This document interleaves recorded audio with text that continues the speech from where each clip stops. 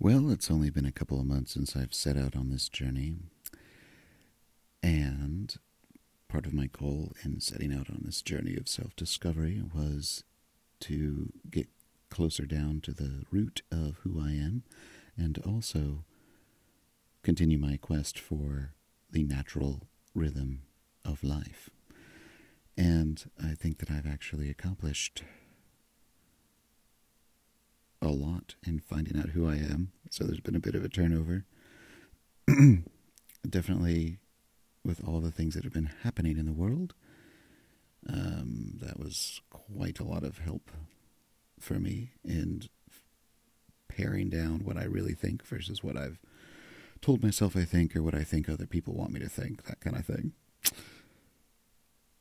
And I've been able to pull myself out of my head a little bit, which has been nice.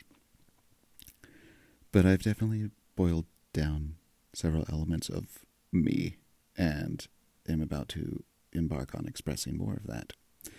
But I'm way more comfortable with myself. I didn't think it was possible to be comfortable in your own skin, but I've made a lot of progress in that department, and it's kind of nice to have the peace that comes with being more comfortable in your own skin.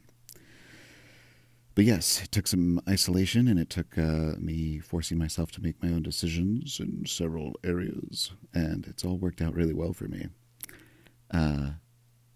And now the world is also in isolation, apparently. So I think y'all need some entertainment, and lucky for you, I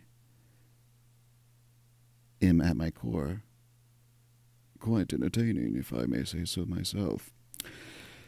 As to the natural rhythm of life, I figured it out. Okay, you ready for this? It's about getting closer to the natural ways that nature actually operates, which can be terrifying at some times, but quite beautiful other times. And here's the key. You just gotta be flexible. That's the natural rhythm. Adaptation.